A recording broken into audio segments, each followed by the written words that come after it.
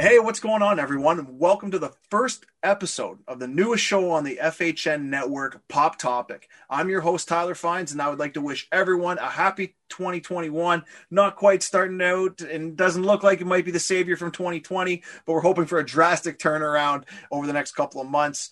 Pop Topic is brought to you by Dr. T's in Barrie, 69 Dunlop Street West. Looking for new swag? Dr. T's has got you covered. Our first guest to join the show has been nominated for 6 Juno Awards and won 4 of them, including being a part of one of the greatest Canadian hip-hop anthems of all time, Northern Touch, one of my favorite songs. His new single, One Day Away, is out now and can be found on iTunes and Spotify. Please welcome the legendary Canadian hip-hop artist, Kareem Blake, a.k.a. Choclair. What's going on? Hey, what's up? What's up? How you doing? How are you? Oh, we're great. I'm fired up. I'm a little like a little fanboy right now. Really excited about this. Been a huge fan for a long time, and really appreciate you jumping on a small show like this to help get us started. Oh, this is your inaugural show, so definitely you got to do it in a big way. So I'm definitely happy to be a part of it. Well, thank again for coming on. And what have you been doing during these COVID times? Man, I've been doing a lot of things that a city kid would never be doing ultimately, which is going in the woods, looking at moose, watching the bears, going kayaking, ice fishing. I just got an ice hut, tenting and sleeping on an island in the middle of a lake, like just weird stuff that I'm not used to, but I've definitely grown a fondness to doing. I really appreciate it because, with all the madness and everything being locked down, just going out and enjoying the beautiful Canadian outdoors has been going really well. And then that's what we did actually in that backdraft video. We just wanted to show some of that stuff as well. So I've just been trying to find the best way to go and still be able to communicate with friends and stuff in an outdoor, in a safe setting, and experiencing things that I haven't done really ever, really. Yeah. There's not a lot of personal stuff on the internet about you. Are you married? You got kids? Yeah, I got kids, definitely. I'm separated, but I got a great family. Yeah, I keep it all pretty much really tight, out online. I do more of my things online is just more about me and my music and the business life. I'm one of those guys that, you won't see me there ranting and raving about what my friend did last night at the bar on Facebook or Twitter. I keep my stuff to my stuff, but I publicly put out all the Choclair stuff so people can hear. That's great. So what kind of drove you to get outside and test the outdoors? And again, you grew up in Scarborough, so I'm sure there wasn't a ton of that going on when you were growing up. Yeah, no, it was my friend Dan, who works with me, my partner in the business and everything. And that's what he does. He's from a small town like this out here in Brockville, and that's what he would do. And so he kind of put me up into new experiences, and I've just been enjoying it as it's been going on, and learning new things and getting new experiences. And it definitely passes at the time. And yeah, I just enjoy it. So like you said, yeah, in Scarborough we don't really do that. We go to camps, like your mom or your dad or your parents might send you off to like a 3-day, a weekend camp or something like that, or something where, you go and do that. But we actually just go out and figure life out in the middle of the bush. It's kind of crazy, but it's great. Great Canadian outdoors. Love it. That's great. Well, one of the things that I wanted to ask you was growing up in Scarborough was kind of where you got your inspiration for your music, and how did you get started down this path of being, one of Canada's most recognizable icons? Well, my older brother, he went by Livy B back in the day. He was the guy on the block all the time. Like, he was into the hip hop and rapping and battling people from this part and that part of where we grew up in Scarborough, right at Markham, between Markham and Eglinton and Lawrence, and then we moved to Malvern right after that.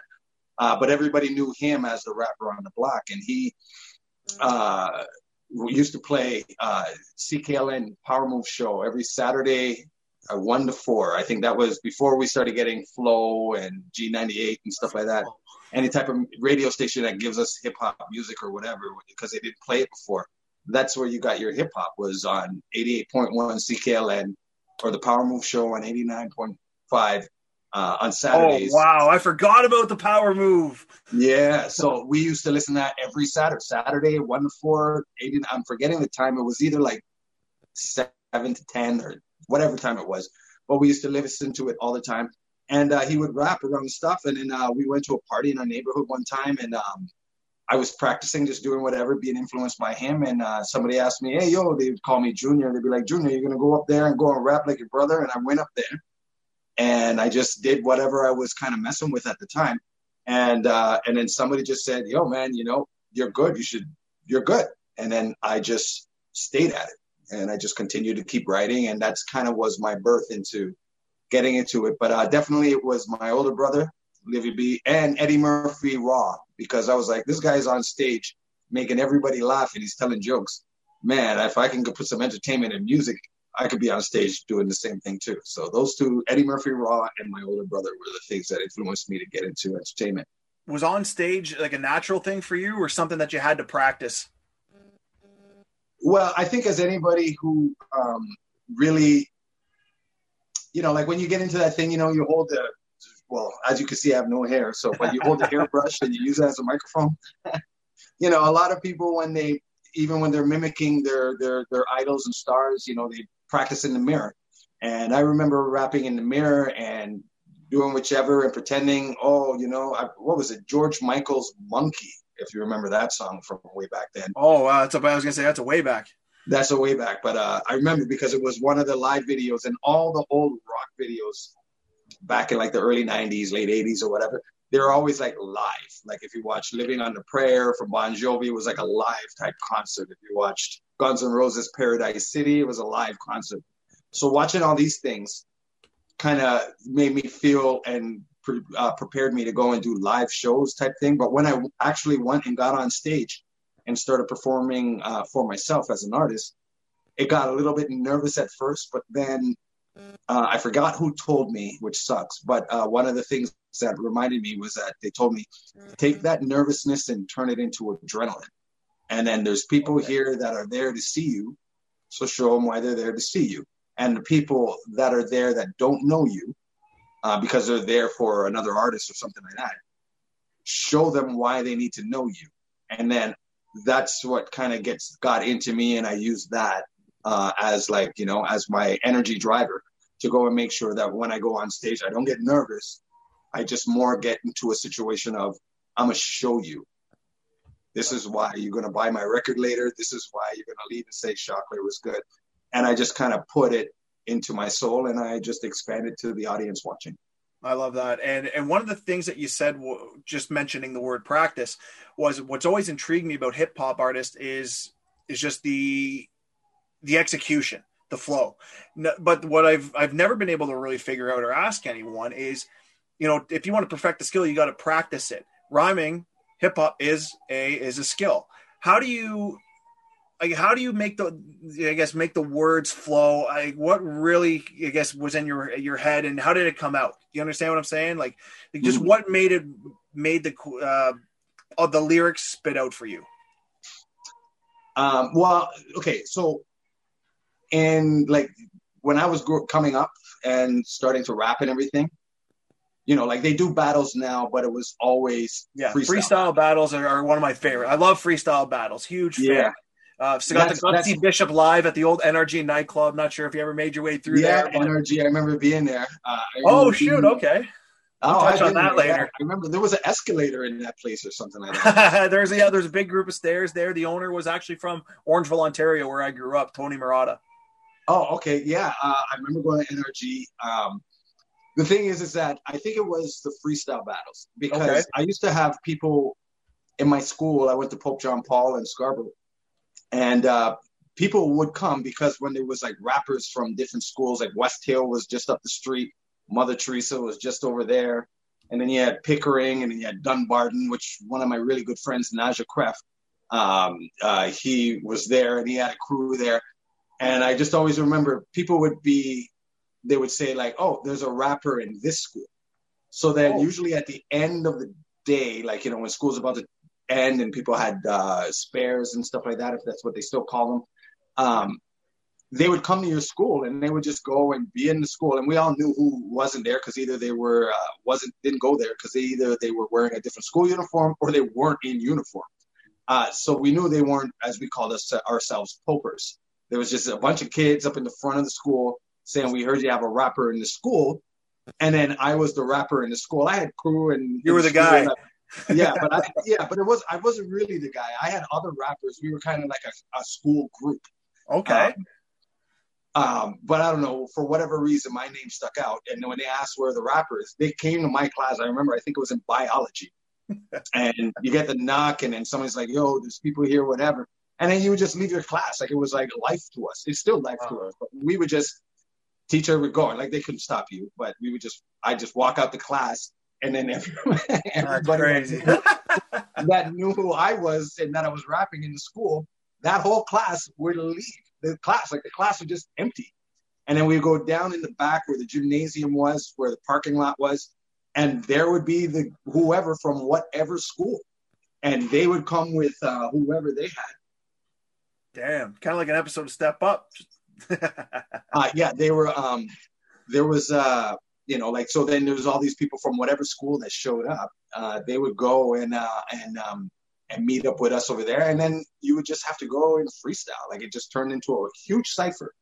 So I think that is what kind of made it, because nowadays people, they set up for battles. It's like a boxing match. Just like, you're going to battle so and so on this date. So then you got 2 months or something like that to go and research the guy, find out about him, and go and use whatever. Where I didn't even know who the guy was that was coming to my school to battle me, but you just had to go and just off the top of your head, look at him, his friends, his car, his whip, his whatever, if his girl was there, whatever was going on, and create stuff on the spot to go and say stuff. And then that is kind of what made me get into the way that I kind of flow and rap, because, people could be like, hat, bat, sat, rat, cat. And some people would come in like that way, but I would rather be fluid on the beat. I don't want to come in the same, because I know how you're going to come, or I at least think I know how you're going to come back then. Now flows are different compared to what it was like back in those days. So I would try to come different, and then being that way and battling in that type of style, freestyle off the top. So you're thinking about your flow, you're thinking about the way, the words that you're rapping and all that. So all these three things. Plus, you don't even know who this guy is. You don't even know if all these guys are going to brawl with you after you freestyle, if you beat them, or if they beat me and my friends were were upset that they beat you. You didn't know what was going to happen, but you just had to get in the moment. And that's kind of what helped put me into a moment to go and be like, when I'm sitting there writing songs like Let's Ride or Rubbin' or something like that, I'm always thinking about the situations I was in that brought me to the part that I was to be writing songs like that. Yeah. So before you got into Let's Ride and Rubbin', the name Choclair, was it always been Choclair? Did you have a name before that you kind of just like, no, this is the one I'm going with? Yeah, I was Special K, the stereo. Special K. But then there was a lot of Special Ks out there.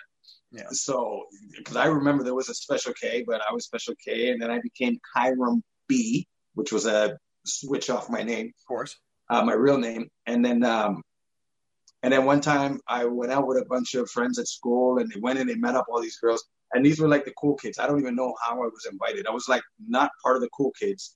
I was cool with the kids that weren't the cool kids. I was kind of in the middle of purgatory between cool kids and non-cool kids. Okay.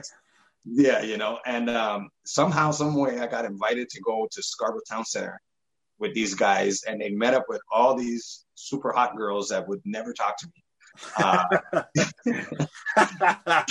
See me now, boys. Yeah, that's crazy, man.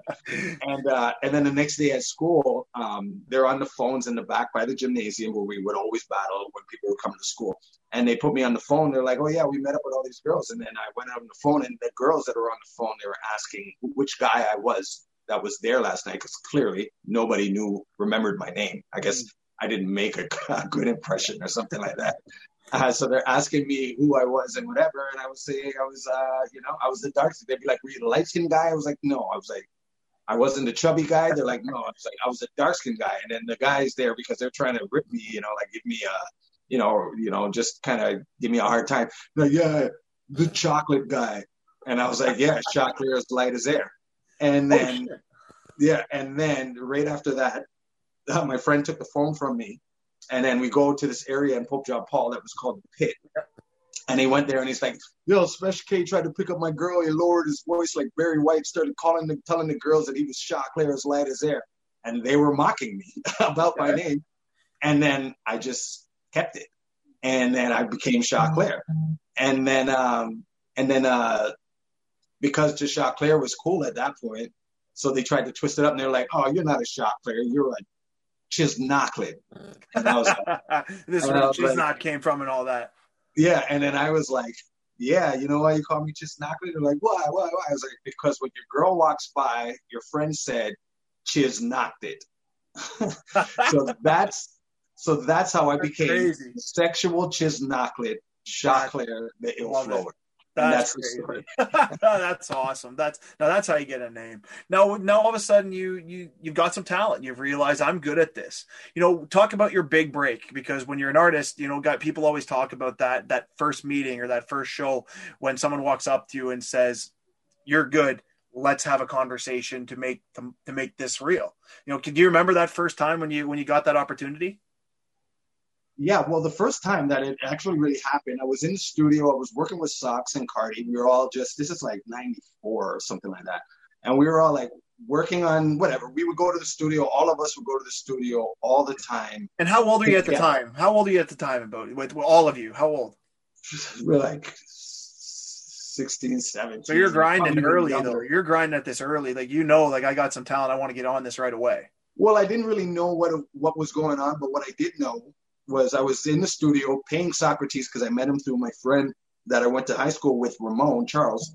And he went and was living in this neighborhood that Socrates was living in. And Socrates he had like this single deal with this record, which is Play-Doh record, but it was called Steppin' Bigger at the time. And he had this song called Tuesday and Still Caught Up on vinyl that was out at that point. And so he was and we liked the song, like he was good, but he made his own beats. So I went and I linked up with him, and then we just started recording. And at one point, I used to send my demos in, like cassettes and stuff like that, into the record companies, but they never would listen to them. Nobody listened to them. Mm-hmm. They just get it, and they probably got another 50 at the same time. And I know that they were just going in the garbage. And me and my manager at the time, he wasn't my manager at the time, but me and Day, who was the producer at the time, I said to him, man, we should just do this, because unless you know somebody or have an in, nobody's going to listen to you. Nobody's going to take you serious, like they're just not. And he called me the next day and said, were you serious about what you said? And I said, yeah. And within 6 weeks of that day, we started up Knee Deep Entertainment. Mm-hmm. And then from there, Socrates, because Socrates was out and I was working with Sox, I almost gave up on rap at that point. I was going to be a record company guy, because I was like, I'll just put out records. And we had Sox, and he had this song called Father Time that Day produced for him. Mm-hmm. And back then, for a vinyl single, we were like, well, what's going to be the B-side? Because there's always a B-side on the vinyl, And so I recorded 21 years. And then Father Time, and then we put it on the vinyl. But we were pushing Father Time because, we thought it was a stronger song, just all that stuff. Father Time took off. It got Sox signed to Warner Brothers. He was doing for, I think, the Batman that Arnold Schwarzenegger was in, Mr. Freeze. He had a song called Freeze. He was doing whatever. And I remember listening to 88.1 on a Saturday with DJ X. Somebody called into the radio station. I was just happened to be listening to it. And someone said, that Father Time record is really good, but you guys really need to check out that B-side, which was 21 years. And then I remember DJ X saying, he's like, you know what? You're right. Because Father Time, yeah, but we really should give this other song a listen. And then they started playing 21 Years. Just some random guy called in and told me. Wow, crazy. And then they started playing 21 Years. And then DJ it was probably Socrates. Probably called for you. He probably called, just threw it under the bus. Like, yeah. From this day, I still don't know who that is. That's awesome. But whoever did it, it was good, because that was the push, the little nudge that somebody needed. Then he started playing 21 Years. It got big. DJ Premier put it on his Reality Check 101 album. And then it went over. And now we're Knee Deep Entertainment. and we have no artists. I'm a record guy. I just put a B-side because we needed to fill another side of the vinyl. So then I went and I did What It Takes with Julie Black, and Just a Second on the other side. And then that song went on to go and win my first Juno.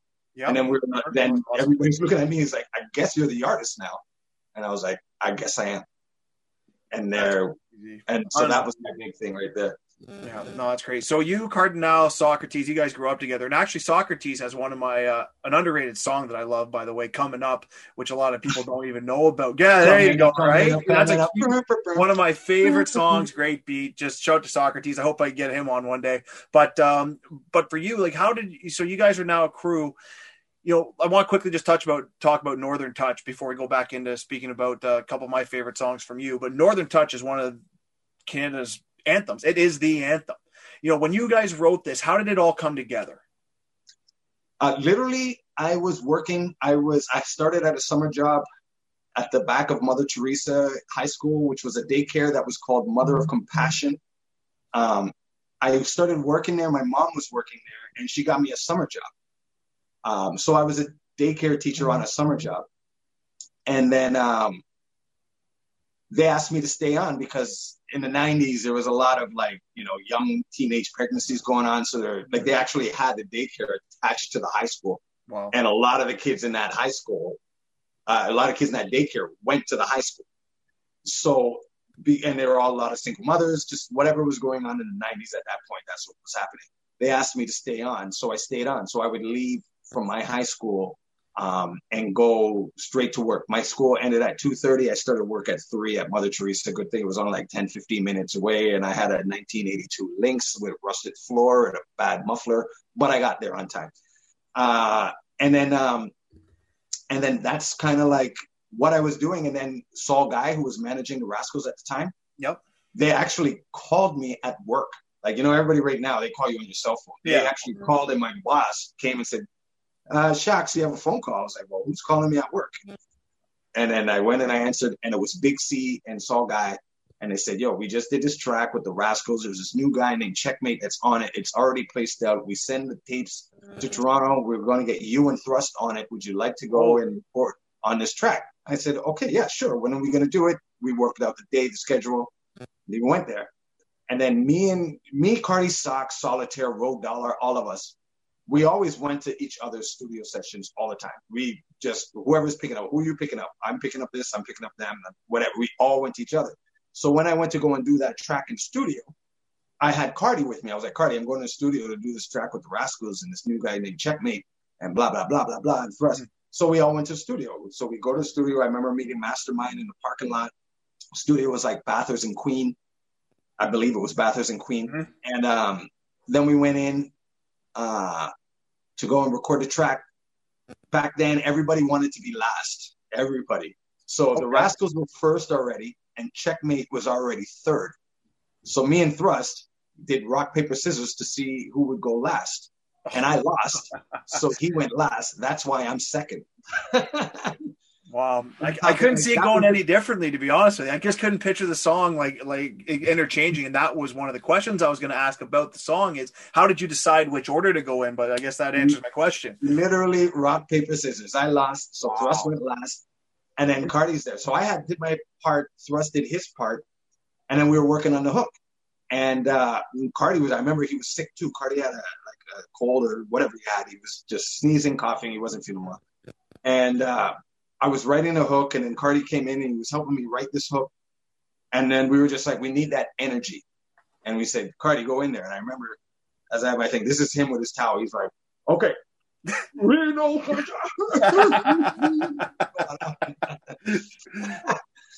Guy can't even sing.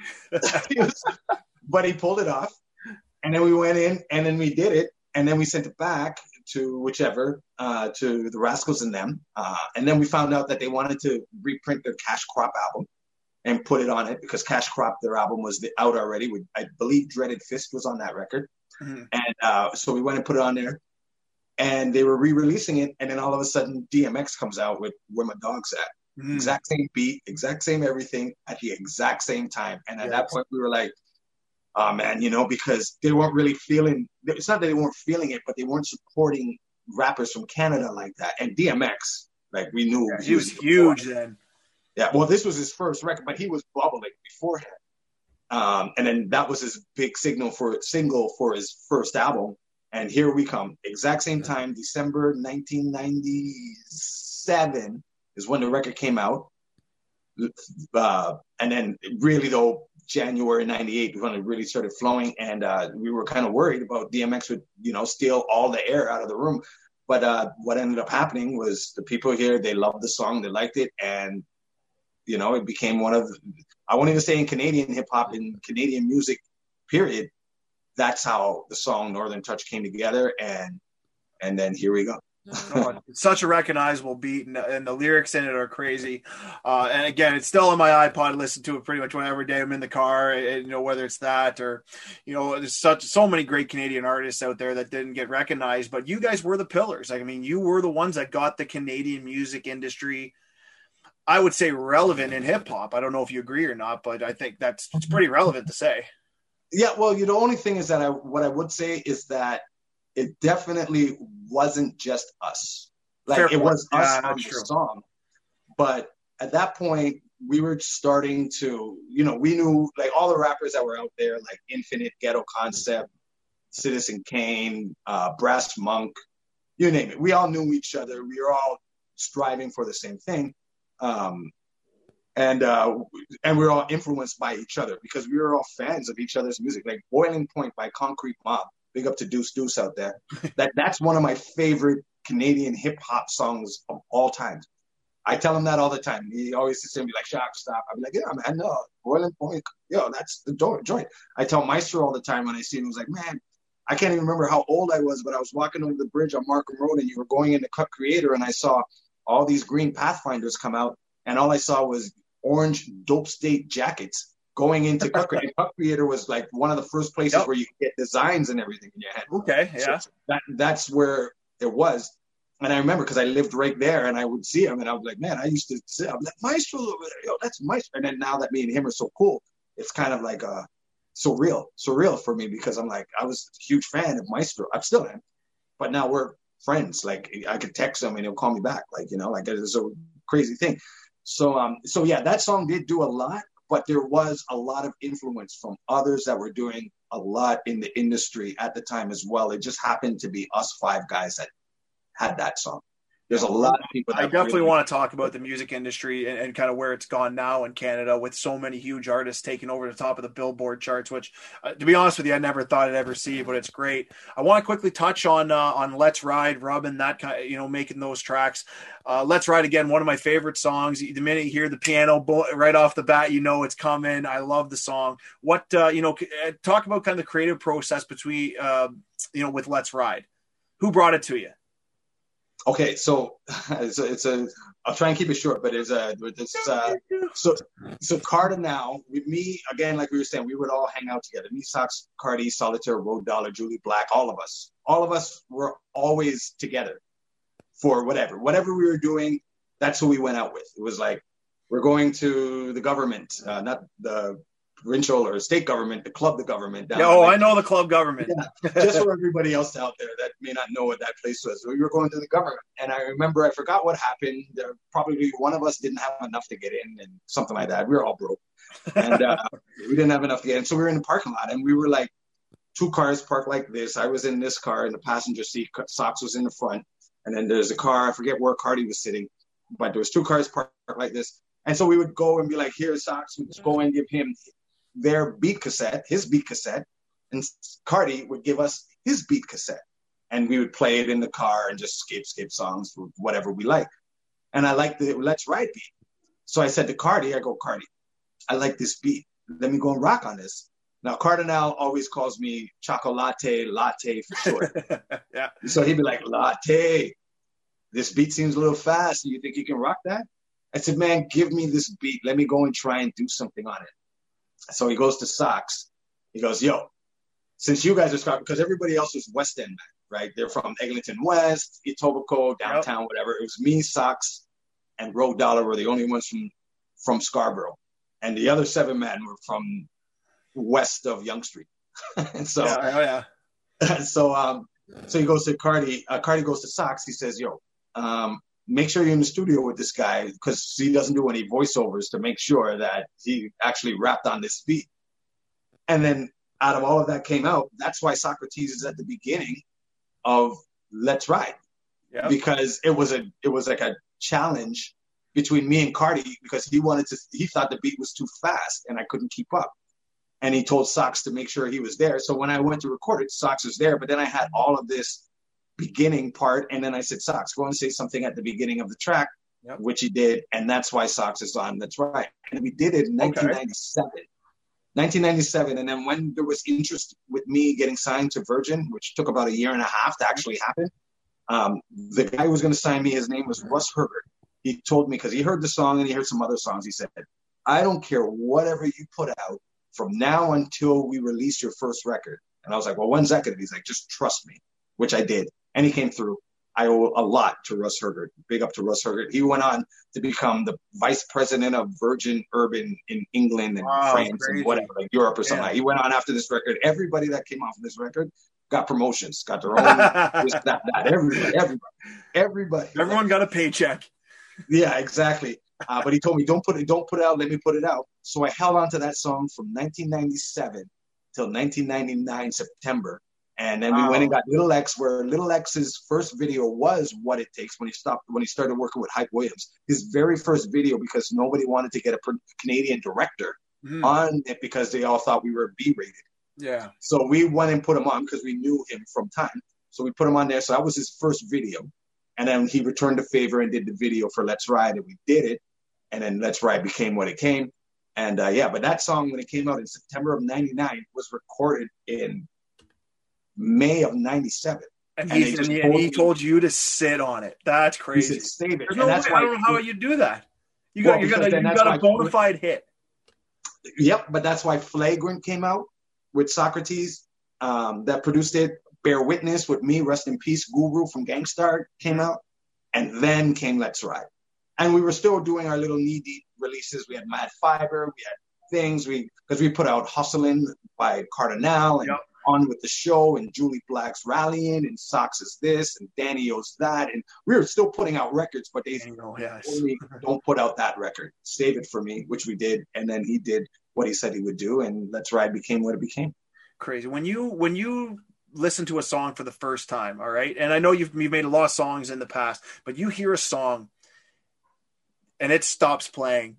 Well, how do you know it's a hit? Like, how do you know that this one is going to be big? Did you get that feeling with Let's Ride? Yes, I did. Because I had a real hard-ass friend. And when I mean hard-ass, he was very critical of the music. And he was actually Sox's manager at the time. There was nothing pleasing him. He was into the Redmans, the Wu-Tangs, the Mobb Deeps, he was a street dude. So he liked harder music. Everybody liked, Diddy and those stuff at the time, but he was into the hard stuff. Yeah. And he was Sox's manager. And I remember one time, I forgot why, but he was in my car and I was driving on the Don Valley Parkway to take him somewhere. I can't remember where. And I was like, hey, me, Cardi, and Sox just did this song. You want to check this out? He said, yeah, okay, play it. And I hated playing him songs because he'd always it's all right. Shoot everything down. Yeah, that he was the shoot down guy. He was the shoot down king. Call him that. You need those guys though. You need those guys. Yeah. He was the SDK. Okay. But I played him the song and he's like, this song is good. He's like, I like it actually. Oh, that's as much of the love that he gave me on that. But at that point, because I knew who he was and how he was, I was like, oh, he must really like it. Yeah. And that was my first time saying, okay, this might be something. But then I was so young, I didn't know anything. I had no experience in the music with the exception of just me not even freelancing, just freestyling, putting songs out for other people. Because remember, at this time, I was not even trying to be a rapper anymore. I was trying to be a record guy. The only reason why I kept putting out records was because we never signed no artists. And I was the only guy that knew how to rap and make music. So we're a record label and we have no artists. Well, I'll just put out music I'll just put on music until we find the artist. That's kind of how we started the network, to be honest with you, with FHN. Like we're like, well, we got a network, but we don't have any artists. I guess I got to be the host to start. And then we started bringing more guys in, and that's kind of what we're developing here. So I understand completely where you're coming from. But so you laid a song out, "Ice Cold Winds of Juno," I believe in 2000, which is fantastic. So you got 4 Juno awards. But since 2000, a lot has changed in the music industry. It's 2021. People are streaming. I want to quickly touch on that. What do you think about streaming? Do you think it's helped the artist, or do you think it's kind of hurt the industry? Or is it kind of a little bit of both? You can sit on the fence on this one. You're allowed to. Yeah, because it has its pros and cons. It helps because everybody, like almost everybody. I think I just was reading something. There's like 300 million subscribers to Spotify, and I'm sure there's however many to Tidal and all these other streaming services. And it's almost just anybody. It's like my mom, who still wants to fill out the withdrawal slip when she goes to the bank. Yeah, has Spotify. She doesn't do anything digital except for her Spotify. And she goes, "Alexa, play Spotify, Pat Boone," and then she listens to her music. So that is the good thing about it, because it's accessible to everybody. Like they could just hear something. Maybe it's in a playlist. Maybe they're in a restaurant, and then you have your Shazams, and then you can push it. Oh, what song is this? And you push your Shazam, and then you find out what song it is, and you like it, add it to your playlist, buy it, whatever you do with it. I think it floods the market a lot. So where you had, like it or not, I'm not here to say this side or that side, but like it or not, when you had A&Rs and they were filtering all the music that were coming, which sucked for some because there was artists that probably should have been heard, but somebody just didn't get or connect with the music that they were doing. Mm-hmm. And they were like, I don't get it. So they didn't listen to it. But there was filters to be like, like what's good, what's going to be sustainable, what's just going to be a hit for today, what's can be, this guy's got potential and keep going. This guy can go, like an Usher. An Usher was signed before he got big. He put out two records before he mm-hmm. actually got big. That's right. Like he was out there, but they nurtured him. Justin Bieber, the same situation. He was signed to Usher, and then he did whatever, and then he put, so I think though, because of that, now you have everybody just throwing music into the everything, like into the atmosphere. So it's hard. Could be a lot of junk depending on what you consider junk or the audience consider junk compared to what is actually like great music or whatever. So you're in the same bucket, and it's harder for people to go and decipher, like what's good and what's not, because you have a whole bunch of things. It's like looking for gold. It's like, you just have a thing full of sand. It's harder to shake out the sand and find the nuggets, whatever your nugget is, whatever type of music that you are into. And I think that is what the situation is, because there's really no filter. There probably shouldn't be a filter, but as we get used to more just being bombarded with, like every week, there's probably thousands of songs that come out every week.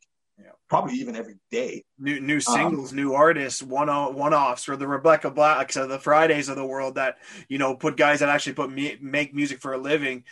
Someone starts streaming this song because it's so bad that actually is better than someone that's actually making real music. And that exactly. For me is the tough part, right? But then you get guys like Justin Bieber, who was just a YouTube star back then. He was a Canadian, and all of a sudden now you got The Weeknd, Drake, Alicia Cara, all these great Canadian artists. That's got to feel good to know that you were kind of the start of these guys. But man, I wish I could have made their money. You know what? It does feel good to see all these Canadian artists. I think it's a lot of Canadian artists on the top of the charts right now.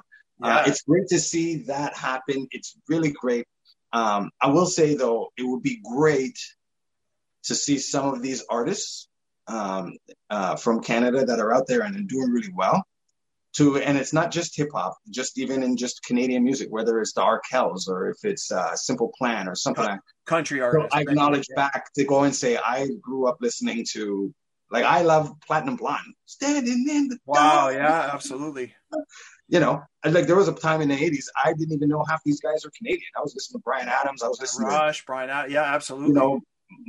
Gowan and Aha and all these different groups and stuff like that. I had no idea. But it would be great that if they were to go and let people know, because it's always great to go and show your influences in music. You know, like if you're a great singer, if you're a female singer, great to be like, oh yeah, I grew up listening to Patti LaBelle and Whitney Houston. It would be great for these younger and new Canadian artists to be like, if they did, I'm not telling them what to say, but it'd be great if they did listen to a Bryan Adams. Be like, yeah, I was listening to Bryan Adams, summer of '69. Man, my mom used to play that all the time. Got me into music. I love listening to Platinum Blonde. I love listening to Maestro Fresh West, Michie Me, Dream Warriors, whoever you want to say, you know, Avril Lavigne, Shania Twain. It would be great if the Canadian artists would go and acknowledge the Canadian artists before them. Because right now, Canadian artists are like, it's not a Canadian artist situation anymore. It's just like, they're just big artists. That's true. And it would be great for them to go and be like, yeah, you know, I'm sure they have American influences. Everybody does. But it would also be good for them to acknowledge, because then it bigs up the people that were here. And it's always good to big up your home, because the home is where, you know, the home is where it made your bread. Like, you know, it made your, wherever you went in the world, when you came back to Toronto, Vancouver, Ottawa, to Shenandoah, wherever it is, came back to, they always showed you love and stuff like that. And I think that should happen a bit more. Yeah, no, I totally agree. And you know what? Before we go, I just wanted to quickly talk to you. You've got a great new music video out. I absolutely love it, called One Day Away. You know what you wrote? Did you write the song? How did the music video kind of come about? Well, okay. So before we go, I want to say much love to Classified. Yes, on the absolutely. West Coast, East Coast. Another great Canadian guy. Yeah, you know, Classified. We did a really great tour a couple of years ago with me, Classified, and Maestro Fresh West, called the Canadian Classic Tour. I believe, in my opinion, it was one of the best collaborative tours across the country that's ever happened. Oh, yeah. 3 generations of Canadian hip hop. Yeah. I grew up listening to Maestro. So there. Yeah, Class grew up to listening to Maestro and myself. And then there's Class. So we have 3 groups. Like, I would go and meet people, and when I would go and do shows, and they'd be like, oh yeah, I'm here to see Maestro. I'm here to see Class. I'm here to see you. 3 generations of hip hop, Canadian hip hop. And we would do shows. Now, you know, like sometimes you go and do shows and you don't go on stage, or when you watch shows, they don't go on stage till 11:30, 12. You don't get out of there. Drives me nuts. Drives you nuts. Well, imagine for the artist, because by the time the show's over, oh, it's 1:45. You think we could go anywhere and have, like, you know, after party or something? Yeah, everything closed at 2. And then you're done, and then you're finished. These were like real legit shows where you went, doors open at 7, show started at 9, it ended at 11:30. Almost every night, sold out shows by 6 o'clock, lined up around the door. And where were you playing? Like, name a couple cities. Where were you at? Everywhere. Everywhere. All right. We did like 20, I don't know. I might have the number off a little bit, but like 20 shows in 27 days. Damn. All across Canada. Every night, every single night, leaving at 4 a.m. to get to the city by 2, 4 o'clock in the afternoon. Do sound check at 5, show starts at 8, finish by 11, tear down, whatever, leave in the middle of the night. Wow. But the crowd response and everything was absolutely amazing. Amazing. And I bet you, if anybody out there that's watching and talks about went and saw us in one of the venues that we were, and we weren't doing like little small clubs, we were doing like convention centers and like places that held like, you know, 1,500 and plus, you know, like we were doing big venues. And anybody that came to one of those shows, and I continue to still hear it, they're like, yeah, that was one of the best shows that we went. And it was an absolute amazing show, and we went and did that. Okay, so I'm long talking. So no, it's good. It's good. But yeah, so we did that show, and so that's history. It's history. It's one of the best tours in Canadian hip hop, all Canadian band hip hop tour that came across Canada ever, in my opinion, till date. So yeah, so me and Class did it. So when we went after the tour, he said, yo, man, we had such a great time doing this tour. I want to go and work on a record with you. And I was like, okay. He's like, yeah, I'll produce it and you go and rap on it. I was like, okay. So in May of the year after, which I believe would have been 2018, 19, yep, somewhere. Definitely not this year, but the year before, or the year before, since we're in 2021. I flew out to Halifax, went to his house for 3 days, Sunday to Wednesday, banged out 9 tracks. In his house, 3 days straight. I slept in his basement, and he had a studio in his garage. So every morning at 10, him and his wife and his kids would cook us breakfast. We'd be in the studio from 10 till 2 and do it 3 days in a row. And we banged out all these albums. And then we did Hurt Everybody, which came out 2 years ago, November. And then this summer we did Backdraft, which we released. We came out. And then just over December, we did One Day Away. And the whole thing about going into that song, which all came out and did really well and is doing really well. So much love to Classified and everybody, the whole Half-Life camp.